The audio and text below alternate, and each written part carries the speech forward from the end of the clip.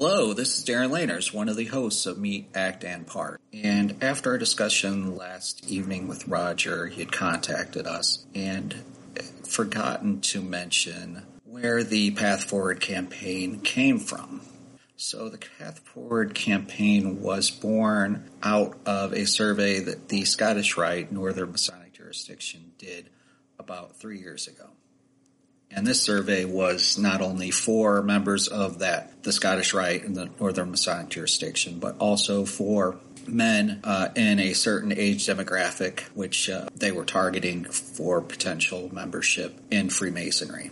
So out of that campaign, the Path Forward campaign was born. Out of the Path Forward campaign, the beafreemason.org website was born. The beafreemason.org website is a partnership between the Northern Masonic jurisdiction and Southern Masonic jurisdictions of the ancient accepted Scottish Rite, as well as Shriners International. Roger just wanted to make sure that information was conveyed to you, the listener. I hope that you do enjoy this episode of Meet, Act, and Part, and thanks again for listening. Talk to you soon. Welcome to another edition of Meet, Act, and Part. I'm your host, Bill Hostler. I'm Greg Knott. And I'm Darren Laners. In this episode, we have a very special guest right with us today. Well, the person we have right now is a person who is very well known within the Masonic community. We have Most Worshipful Brother Roger S. VanGorden, past Grand Master of the Free and Accepted Masons of the Grand Lodge of Indiana, and the founding president of the Masonic Society. Roger has accomplished a lot over his Masonic career, and he's got a couple other things he'd like to come here and talk to us about today. Roger, welcome. It's a great honor to have you here today. It is definitely my pleasure. And I am flattered to be among the first of your interviewees. I'm going to embarrass you a little bit before we get started. I know you didn't know this was coming, but Roger is one of the Grand Masters who holds a special place in my heart, since I was raised during his year as Grand Master. And I'm sure he doesn't even remember this, but the night I was supposed to be raised to become a Master Mason, I sent him an email. Could you give me a book list of what I should start to learn as a Master Mason? And he actually took time out of his day, and he wrote me a list of books that I should study and read. And I'll never forget that. I mean, it's been almost 20 years, but I will never forget that. And I've gotten to know him over the years, and I really cherish my friendship with Roger. And I just will never forget that. So thank you, Roger, in public, for all that you've done for me and for Freemasonry. Thank you very much, Bill. The only quibble I have with you is I still can't figure out why you left Fort Wayne for Oklahoma. I'm going to say probably because it was not 77 degrees and sunny in Fort Wayne today. Can you give us, tell us a little bit about your background, a little bit. How did you become a Mason, and what brought you to the door of the lodge? Okay, I'll be glad to. I grew up here in what was southern Shelby County in Indiana, southern part of central Indiana, almost what might be considered the northern part of southern Indiana. And I was, matter of fact, I still live like 8 miles from where I grew up. I was active in the Order of DeMolay. DeMolay played a big role in my teenage years. And I enjoyed it immensely. And I enjoyed the activities. I enjoyed the ritual. I enjoyed the symbolism that exists in DeMolay. And my father and several family members were Masons. And we were supported well by the Farmers Lodge number 147. And I knew as a teenager, I wanted to be a Mason. The men that I knew at Farmers Lodge, the advisors on my advisory council were all fine men, and as was my father, and I wanted to be like that. As I got older in DeMolay, several of my friends who were just a year or two older had joined the Freemasonry, had gotten very active in the York Rite and Knights Templar and things such as this. And of course, being in DeMolay, you're familiar with the stories of the Templars and of course, Jacques de Molay. And that just added to my interest of Freemasonry. And I remember I was still at DeMolay and was over at the bookstore that existed at the time of the Masonic Home, and I bought an Indiana Masonic Monitor and then started reading it. And of course, the folks there at the bookstore thought that was really odd. You got a teenage boy in here buying an Indiana Masonic Monitor. But I started reading it, and I just enjoyed the message of what was allowed to be put in the monitor, of course. And I thought, this is something I want to be part of. And as my friends were active in lodge, and they would talk about the things that they went to, things that they did, and how much fun it was, in many respects, I saw Freemasonry as DeMolay for old guys. Okay. And it must be a tremendous amount of fun as far as learning, making friends, keeping friends. And that is why I became a Mason. As soon as I turned 21, I asked my dad for a petition. I was raised before my 22nd birthday. And that's my story of how I became a Freemason. Now, in my Masonic journey, I've been fortunate enough to have been very active in the York Rite as well as my lodge, and also some to the Scottish Rite. I was working at the state level on some committees and some appointed offices in the Grand York Rite bodies, and became friends with several of past Grand Masters as well as current Grand Lodge officers at the time. And Mike Brumbach in 1994 asked me to be his Grand Marshal. And I have been involved with the Grand Lodge of Indiana ever since. I served a couple of years as on committees, had another appointed officer before Doug Fagenbush appointed me as Junior Grand Deacon, and I progressed through the Grand Lodge line and became Grand Master of Indiana in May of 2002 to 2003. And what's interesting about what you said, Bill, I congratulate you on your 18 years in Freemasonry. Because it's now dawned on me that in Indiana, we allow an 18-year-old young man to petition lodge, that there may be some young men that petition lodges in Indiana this year that were born the year I was Grand Master. So that makes you feel kind of old.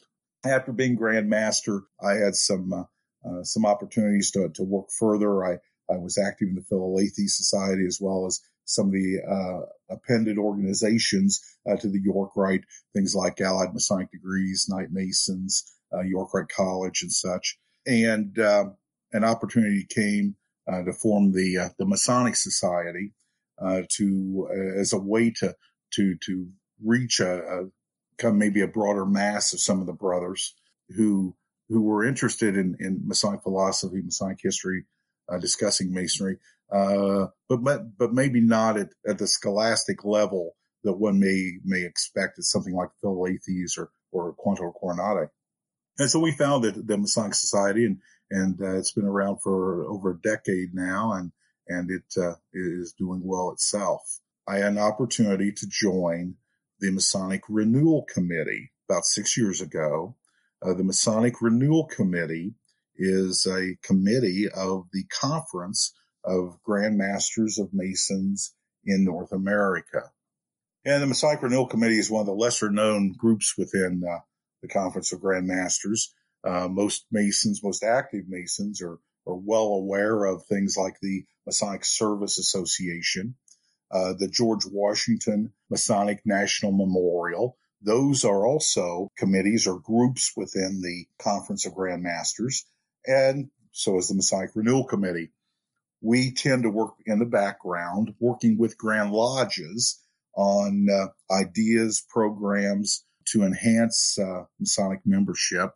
We trade a lot of information in which we may find programs, projects, or ideas may work in a jurisdiction in an area, and we will pass that information on to the Grand Lodges, Grand Lodge officers, and other jurisdictions for them to consider. And that's been what our focus has been. Where we're headed is that we have representatives on our committee from the Supreme Council, Northern Masonic Jurisdiction, as well as the Supreme Council, the Southern Jurisdiction, and Shriners International.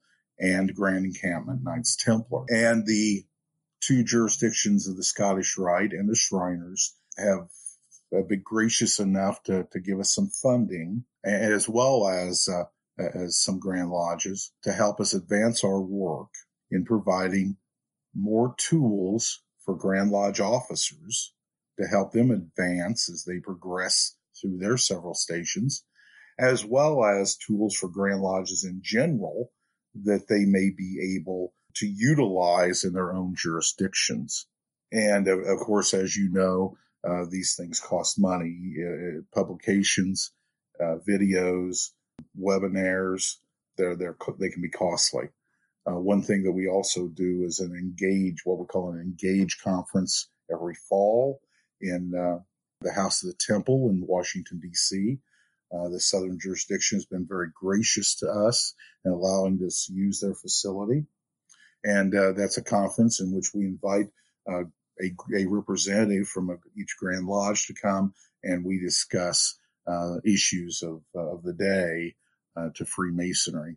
And it's work like this that we do, like I said, kind of in the background, working with Grand Lodges throughout North America to enhance the Masonic experience. And that's kind of in a nutshell who I am and what I do.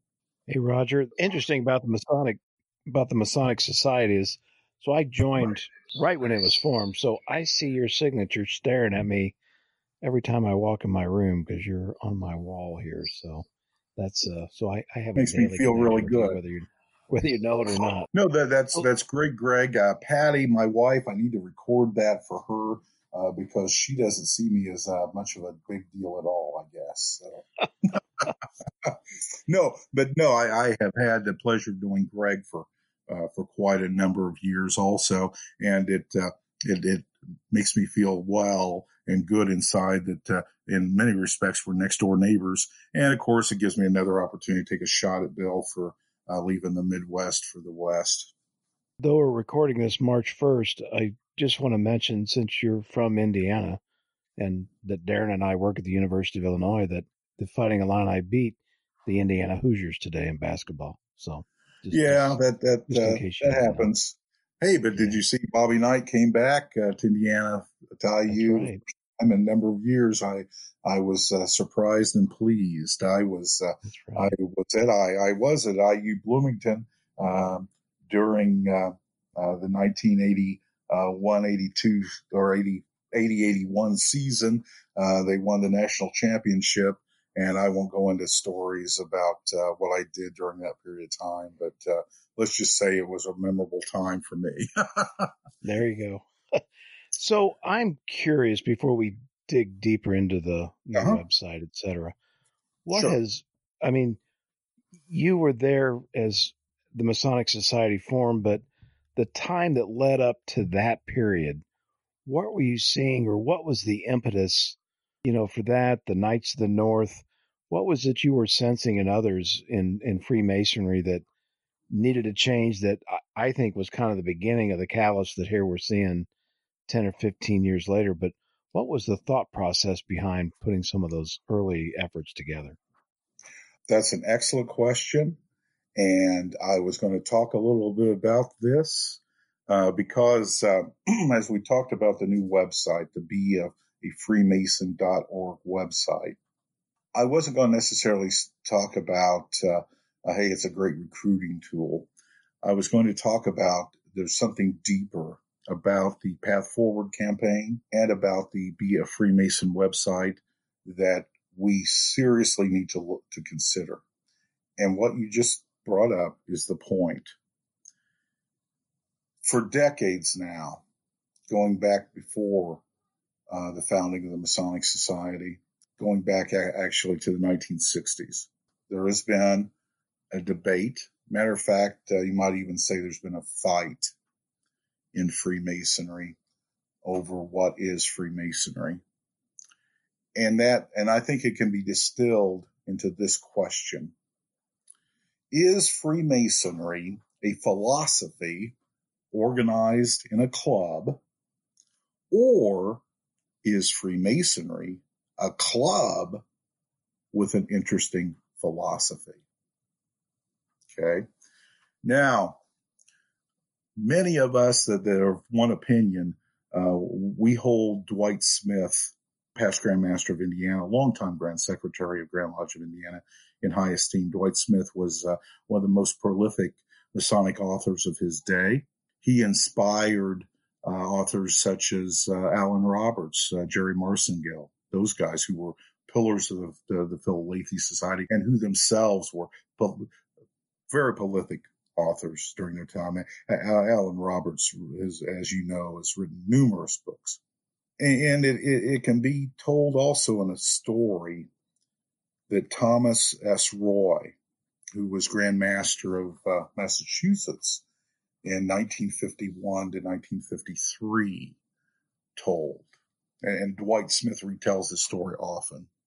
It seems, as Roy tells the story, that Satan and an angel were having a conversation one day. And the angel said to Satan, "God will defeat you." And Satan sat back and said, "Well, pray tell, angel, how is God going to defeat me?" And the angel said, "Because God has given man great principles and high ideals." And Satan strokes his beard and says, "Foolish angel, don't you see that as soon as God gives man these great principles and high ideals, I will institutionalize them. And sooner or later, man will be much more interested in preserving his institution than he is practicing his great principles and high ideals."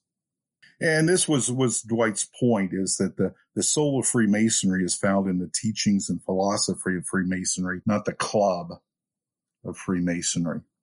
And to further emphasize this dichotomy, this club versus philosophy idea, I remember watching a video that was taken at a conference of Grandmasters back in sometime in the 80s, just prior to the founding of the Masonic Renewal Committee.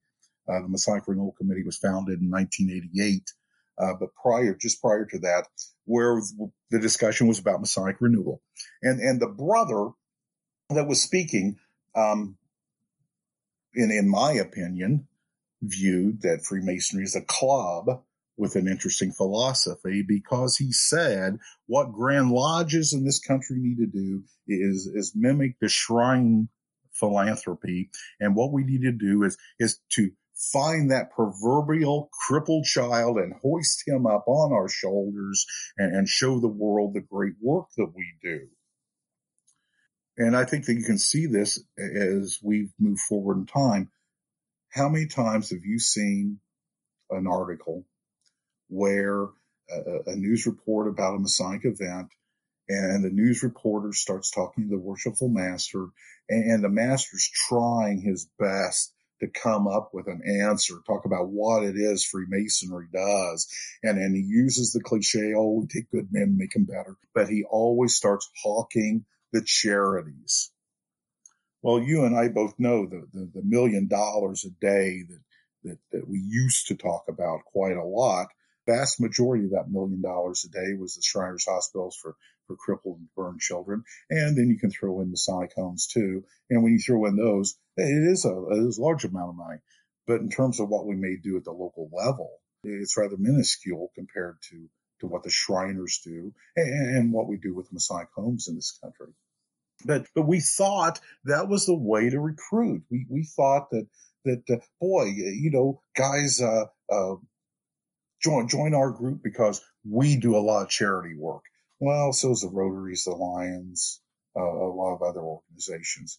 And there was this feeling that, what is Freemasonry? It's like a Rotary Club with ritual. Is that what Freemasonry is? But you had the two camps. You had those that believed that the soul of Freemasonry is its philosophy, is its teaching, is its way to build a better life, versus those that just saw Freemasonry as a club, as a social club with this ritual you have to do. Another place where you can see this play out is one-day classes.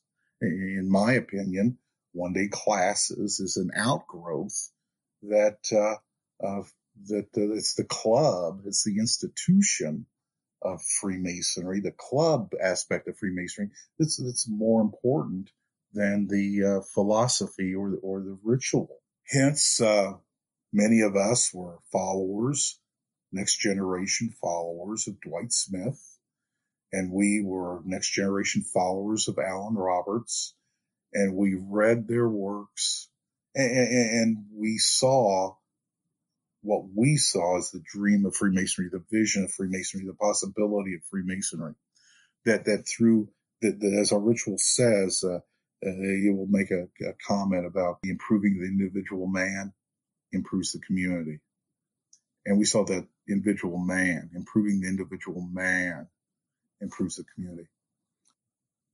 And hence, we've now, what may have been a small number of voices in the 80s and 90s and into the early 2000s has now becoming the preeminent voice, as you see with the Path Forward campaign. And you see with this Be a Freemason website. Because, and this is where I wanted to talk about this different than membership recruitment. Nowhere in any of that literature, nowhere on any of those placards or banners or on that website does it hawk charities.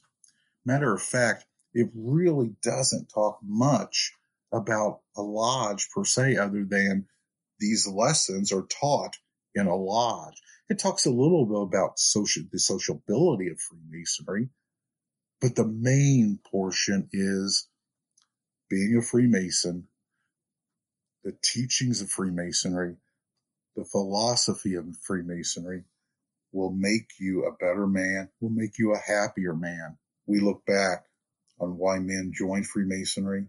They joined for selfish reasons. Okay. I joined because I enjoyed DeMolay. It was a lot of fun. I learned a lot from it. I thought it made me a better young man. Because of those reasons, I want to be a Freemason. Okay. I enjoy Freemasonry because I was interested in giving money to charities or raising for fundraisers for charities or things like this. I did it for something for me. And that's why men have always joined Freemasonry, in my opinion. I think that's one of the beauties of this Path Forward campaign, the whole campaign, including the website, is that we're now realizing that Freemasonry is a philosophy enveloped in a club, not the other way around. And what we're trying to save is not Farmers Lodge number 147's building. We're trying to save what Farmers Lodge number 147, my home lodge, what it teaches and what it tries to do with each individual Mason. So I think that the Masonic Society, as you were talking, Greg, was an outgrowth of this. It's a movement. Okay, it's part of a movement, and if you study movements and study the history of movements, you see that movements often start off in a fringe, and then after they prosper, after they persevere, and they start growing, and more adherence to that movement comes in. Eventually, the movement can become a force, and I believe that even though it's been disorganized, we haven't had a club of Masonic philosophy devotees. There were many of us throughout North America that saw Freemasonry as a wonderful ideal to aspire to, and we loved the sociability at the same time and the friends we made. But we realized that that's part of where this is at, that it's a balance between club and philosophy. You cannot, you can't really practice Freemasonry in isolation. It was made to practice in a social environment, and even our ritual will make comment to that. It's the idea of steel sharpens steel. So I think it's been something that's been going on since the 1960s, for a long time. The premier idea, in my opinion, was that it's a club that needs to be saved. And the philosophy and the ritual is just something kind of we do. And now that is starting to flip. And we're saying that, no, all along it's been the philosophy, the ideals, the taking a man and making him a better man, making him a happier man. That is what Freemasonry is about. That's my sermon. Okay, thanks, Roger. Just to follow up, since you kind of ended on that note, I love the current campaign. I think it's great that we've gone and probably 20, 30 years from the to be one, ask one to actually trying to promote our fraternity. My question / concern is what next? So you're putting tremendous amount of effort to recruit new members, but how do we help lodges retain those members and or bring back members that aren't currently coming to meetings? Okay. And here is again where I look at the Path Forward campaign in a different light. The Path Forward campaign is in a way a mirror to us. That before we can really talk about the general public, we need to talk about who we are as Freemasons, as the organization it is. What is our self-image? What is our self-esteem of Freemasonry? Bill, just to give you an example, Bill the other day had posted onto his Twitter account, about the website and about the campaign. And a brother whom both Bill and I are very well acquainted, is a good friend of ours, and also with Greg's, had made a comment that and then he was just being a little facetious about the appearance of one of the men in the campaign. Didn't look to him to be a guy that ought to be a Mason, and I pointed out, yeah, you're right. I look at those pictures and they're not old, fat, grumpy guys. So yeah, how can they be Masons? And I think that's kind of a statement, a little bit of what we are as a fraternity, or what maybe we see ourselves as a fraternity. And that's one of the things I like about the Path Forward campaign is it has a standard, it has an idea, it has an image that is maybe calling us to be that type of fraternity. Too often, we are caught up for like stated meetings, for example. As I've often said, too many of our stated meetings are reading minutes, paying bills, and then eating spaghetti on paper plates. Gone are the times when Masons got together and they talked about maybe the great events of the day. They discussed the arts and sciences. They discussed Masonic philosophy. They discussed their own lives.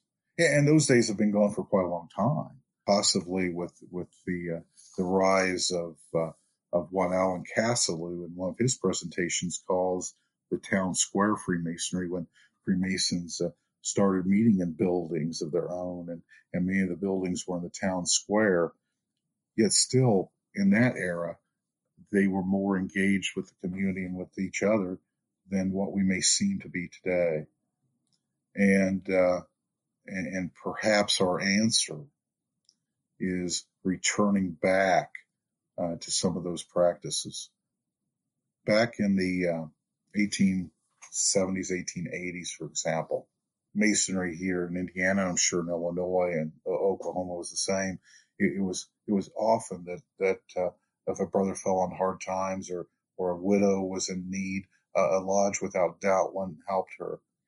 There's a story of a coal strike not far from Greg Knott in Indiana, but just over the border, between the border here in Indiana and Illinois, in which the lodges in the county got together and helped the striking miners.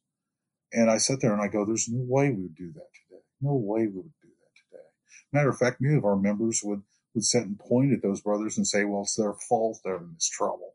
And I think to myself, how we've changed, what's happened to us.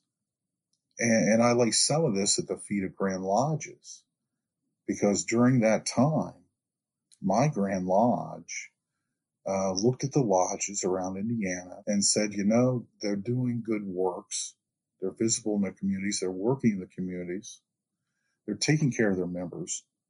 But boy, the ritual work is sloppy and their books are terrible shape. So what we've got to do is we need to have these grand inspectors, we'll call them, and they'll go around to lodges and they'll inspect their record books and they'll inspect their ritual performance, and we'll start grading them on that. And that's what the Grand Lodge did. Nowadays, our Grand Lecturers, we've taken the old Masonic office of Grand Lecturer and turned it into a ritual instructor and financial and membership record reviewer. And we're still doing it 150 years later. And lodges don't do what lodges did during the period of time, because Grand Lodges told us that's not important. What's important is good record keeping and good ritual performance. And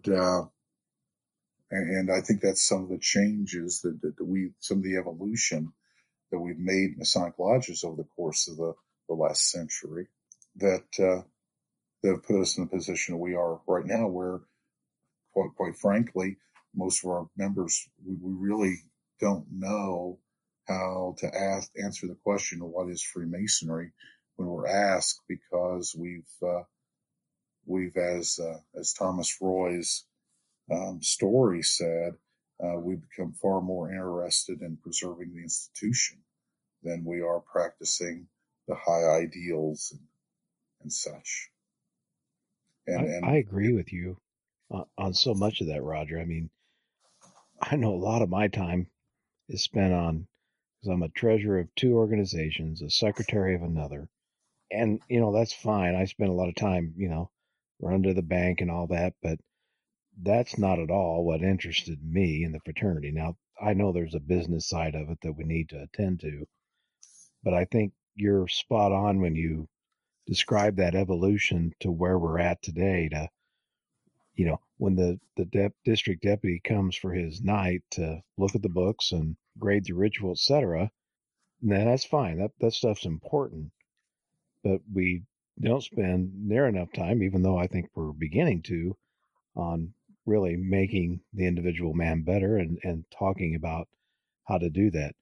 And I'll let Darren he can talk more about what Illinois is doing, but as a Grand Lodge to encourage education. But I think you're exactly right. We just evolved through the 60s into the 70s and maybe 80s, and we just become simply an administrative club. I even argue I'm not sure we're even a social club anymore, because we were just chasing dues and doing the minutes and whatnot, and we completely forgotten. So you would have a generation or two of men that came in, maybe more than that never experienced that philosophical side.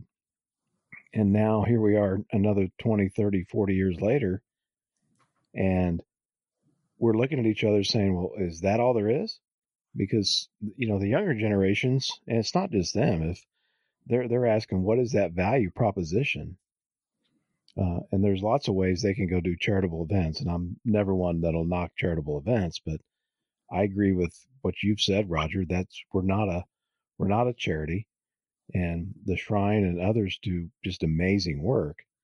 But that work should be done or because of great men that come out of the fraternity, not just because it's, the charity itself. I think in some ways, becoming a charity, especially in a local lodge level, it's easier to write $200 check to the food bank than it is to spend time talking about the philosophical side of the craft, which will make men better.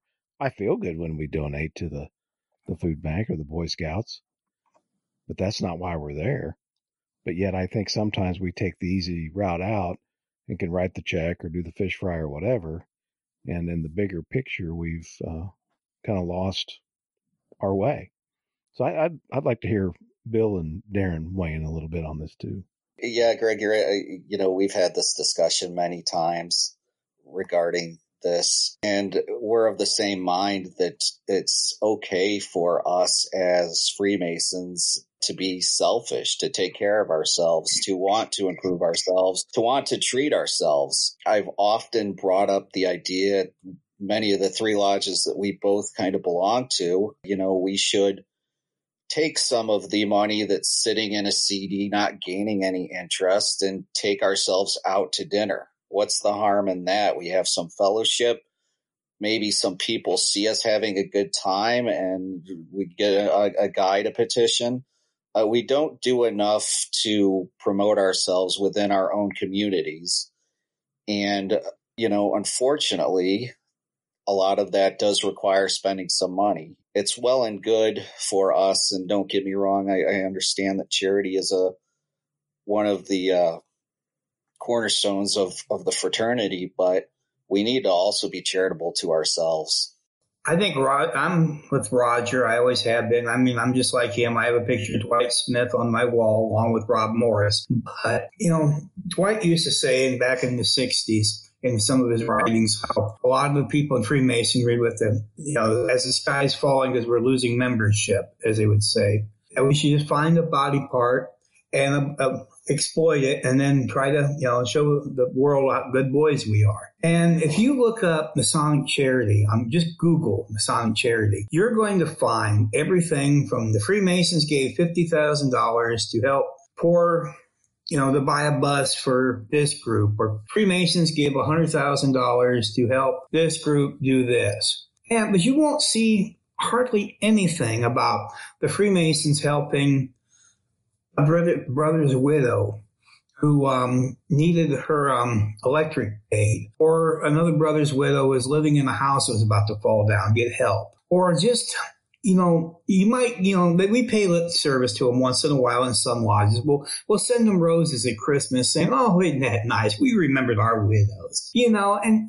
it just grates me. And not long ago, I ended up just pulling out of a Facebook group because this group, they posted a thing and everybody was saying how amazing it was, is that the local Masonic Lodge donated money to the local school system and paid off all the school children's lunch debts that were in arrears, so that they didn't, they all had a balance of zero on, their school lunch tickets, so they could eat lunch and they didn't have to pay for it. And don't get me wrong, it's nice. It's really nice. And as a former parent, of children in various marriages, I remember how hard it was sometimes to come up with the money. But I also asked, what about the widows of the group? Or is there a brother that may be having a hard time keeping, making ends meet with his family? Have they checked on them to even see, do they need anything? And I was called a troll. I was told that I was just trying to cause problems and that, of course, I couldn't say anything positive about anything and I'm just so negative. And I finally just got to the point where I'm like, you know what? I really don't need this. Obviously, you guys don't get it. And this is why, ever since we turned the West Gate into a turnstile, it's just what we have. And sometimes, people who don't follow Masonic history, yes, we give $1 million a day, and most of that, yes, is from the Shriners. But they don't stop and think, and if you do any reading about the Masonic history of the Shrine, the reason they started the hospitals in the beginning was because the Shrine was about to become clandestine because they was getting such a bad reputation among Grand Lodges that they finally came up with a good reason to stay relevant and so they wouldn't be, clandestine. So they started the hospitals. They decided to go up and they and they made it, modeled it after the Texas Scottish Rite hospitals. It's just, we've forgotten about Masonic charity, and it's just, true Masonic charity. So much of it has just gone by the wayside, and I agree with everything you guys have said. It's just sitting back. Once we get these guys in, we need to retain them. Another thing Roger hasn't mentioned is the Masonic Renewal Committee also has a scholarship. Last year, I believe it was, they had an essay contest. It was like, what do we need? I believe it was to retain Masonry. Was that what that was, Roger? Yes, that it was. We had One year it was, what does Masonic renewal mean to you? Last year, I believe it was, about, what would you change? What would you add? What would you do, with Freemasonry, to meet Masonic ideals? So, Roger, walk us through the Be a Mason website and what its focus is. If I'm either a Mason or not a Mason, what will I find there? Okay. And how do you see, or the committee see, that it'll be utilized by the general Okay. public? Sure. What it does when you go to it, it will talk a little bit about, Masonic ideal. I was going to try to see if I can bring it up here. But what it does, it talks about Masonic ideals. It starts out with the picture, with the placard that we're all familiar with, not just a man, a Mason. And then it talks about the first steps. There's a button to give you the first steps, and it talks about how to become a Mason. Well, there's also tabs, which it discuss Masonic life, and that discusses the things about lodge, what happens in lodge life, and again, it talks about brothers coming together, without, outside or coming together with a common philosophy. We don't discuss particular religions. We don't discuss politics. It brings together brothers regardless of their race, religion, political backgrounds, join together in this philosophy, working to become better men, developing friendships that last a lifetime. It talks a bit about the Masonic symbolism and why we have the symbols, what is the purpose of them. And then it does discuss Masonic charity, but it talks a bit about why we do charitable work rather than hawking individual charities. It notes that, yes, we do have national charities, but we also work at the local level. It brings a higher mind of Freemasonry in my point.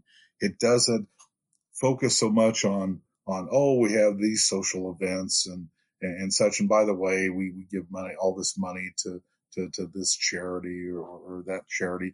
It starts out talking about Masonic philosophy, Masonic ideals taught at the local level among men that are friends or becoming friends, that are looking out for one another, helping one another to become better men, which again, I keep going back to, it's a twist on what used to be the what I call the clubbable method, which was, let's not talk so much about philosophy, ritual, and that kind of stuff, Masonic symbolism. Let's talk more about what we do at Lodge when we have events, and let's talk about these particular charities that we raise money for.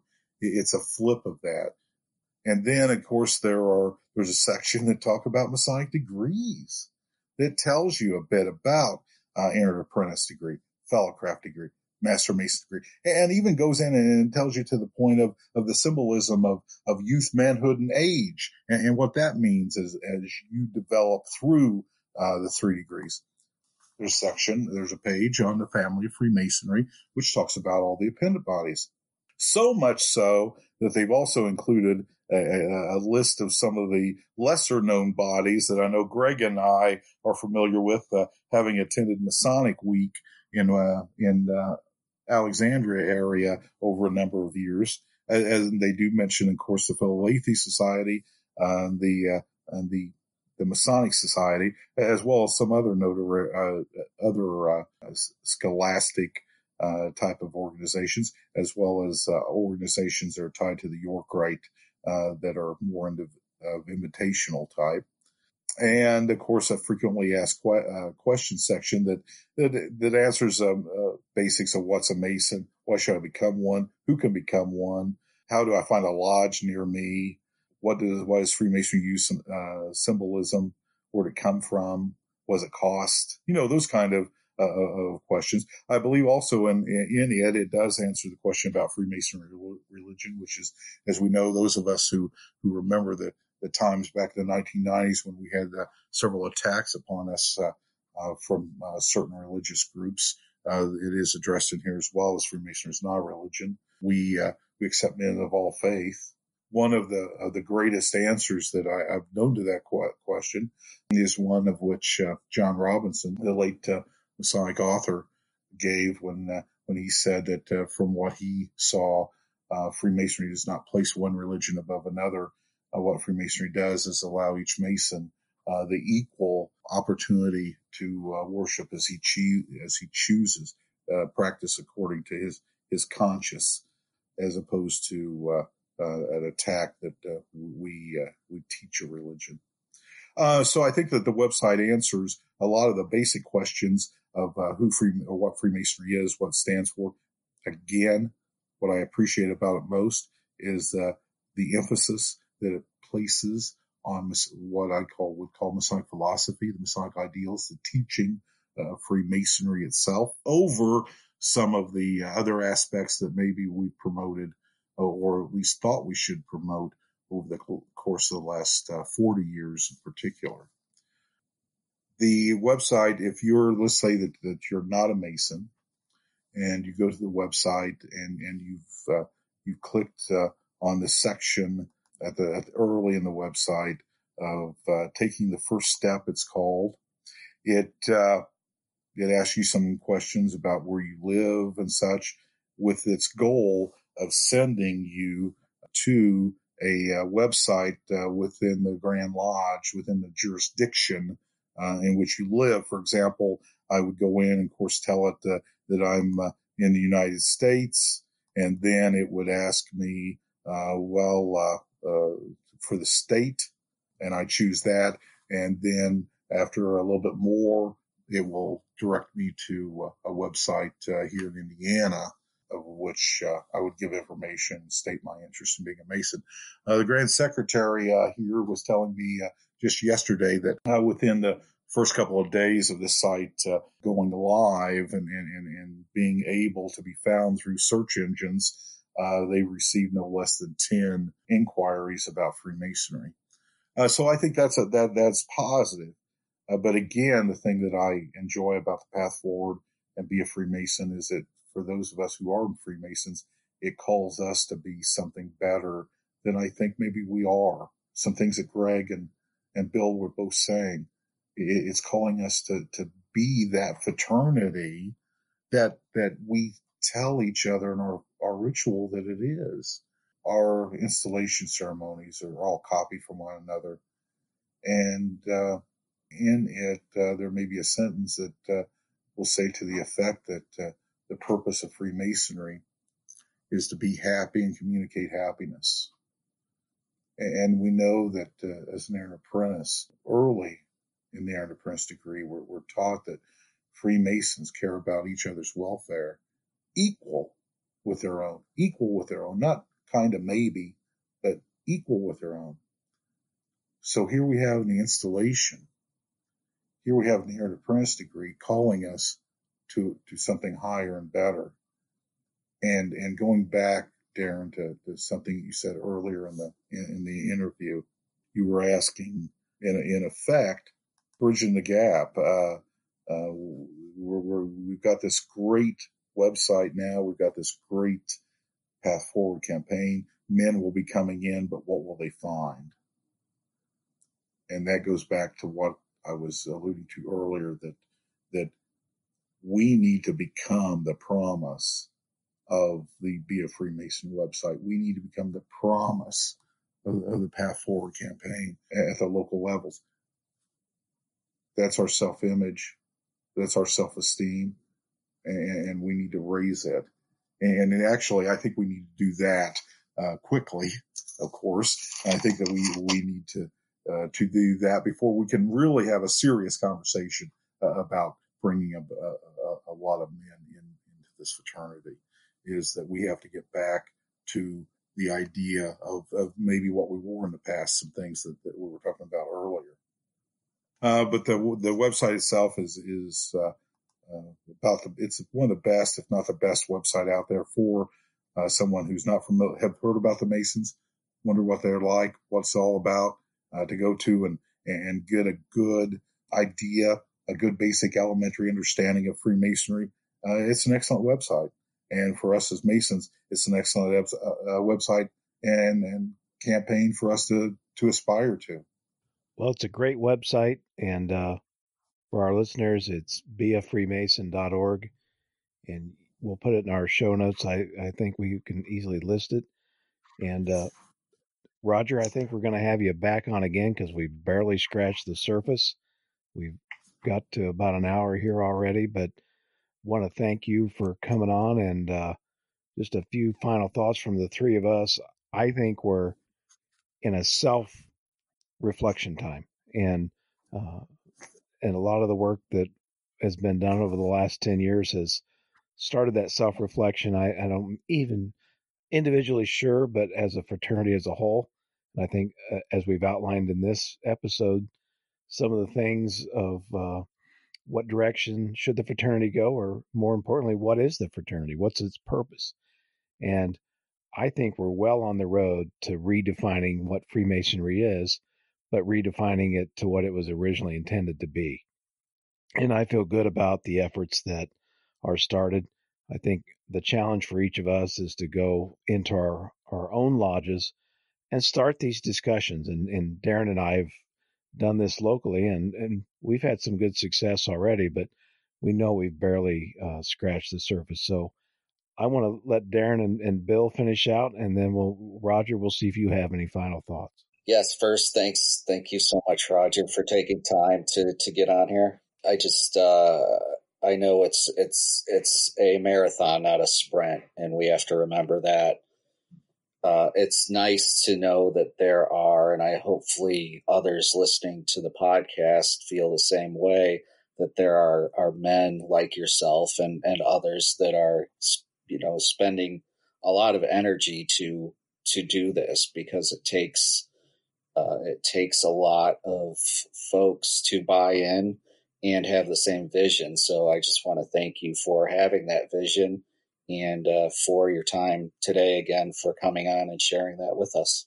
Saying the sky is falling and saying that Freemasonry is going to die, that's almost like a self-fulfilling prophecy. Freemasonry for the last couple hundred years has survived despots. They've survived people who've tried to exterminate it. They've survived slander. We've had people say all kinds of things to try to get us stamped out. And you know what?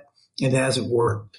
Every day I get people trying to get a hold of us, to the Midnight Freemasons from third world countries, begging to become Freemasons. And if there's still that kind of spirit in the world, there's no way that Freemasonry is going to die. We just have to continue to put it in a positive light and continue to put it on the right track. And that's all it is. We have to go back on the right track. And I think things like this website, with people like Roger VanGorden, Greg Knott, and Darren Laird, it can't help, and the rest of the Midnight Freemasons and other people that we know. It's not, it can't help but survive, but not only survive, but flourish. And I just want to thank you all, and I want to thank all of you who took the time to listen, because it's people like you out there that's going to make Freemasonry continue. Roger, any final thoughts as we wrap this episode up? Just quickly, which is hard for me to do, but I'll try. I think the three of you have said exceedingly well. Greg, you guys are correct. Now, on a point of reflection, what are we really to become? Those of us who have believed the importance of Masonic philosophy and Masonic teaching as crucial to this fraternity, our time has come, and this is our time to work in Freemasonry and truly meet its maxim of improving the character of the individual man and improving the community. And the thing that we can never forget, as I've said countless times, all Freemasonry is local. All Freemasonry is local. Grand Lodge is not going to improve your lodge. Your lodge, working in your local community, being visible in your local community, making good men better in your local community is the crux of this. All Freemasonry is local. It's us working in our own lodges, becoming better men, becoming better Freemasons. Roger, we appreciate you being on here with us. Guaranteed you're going to be on another episode.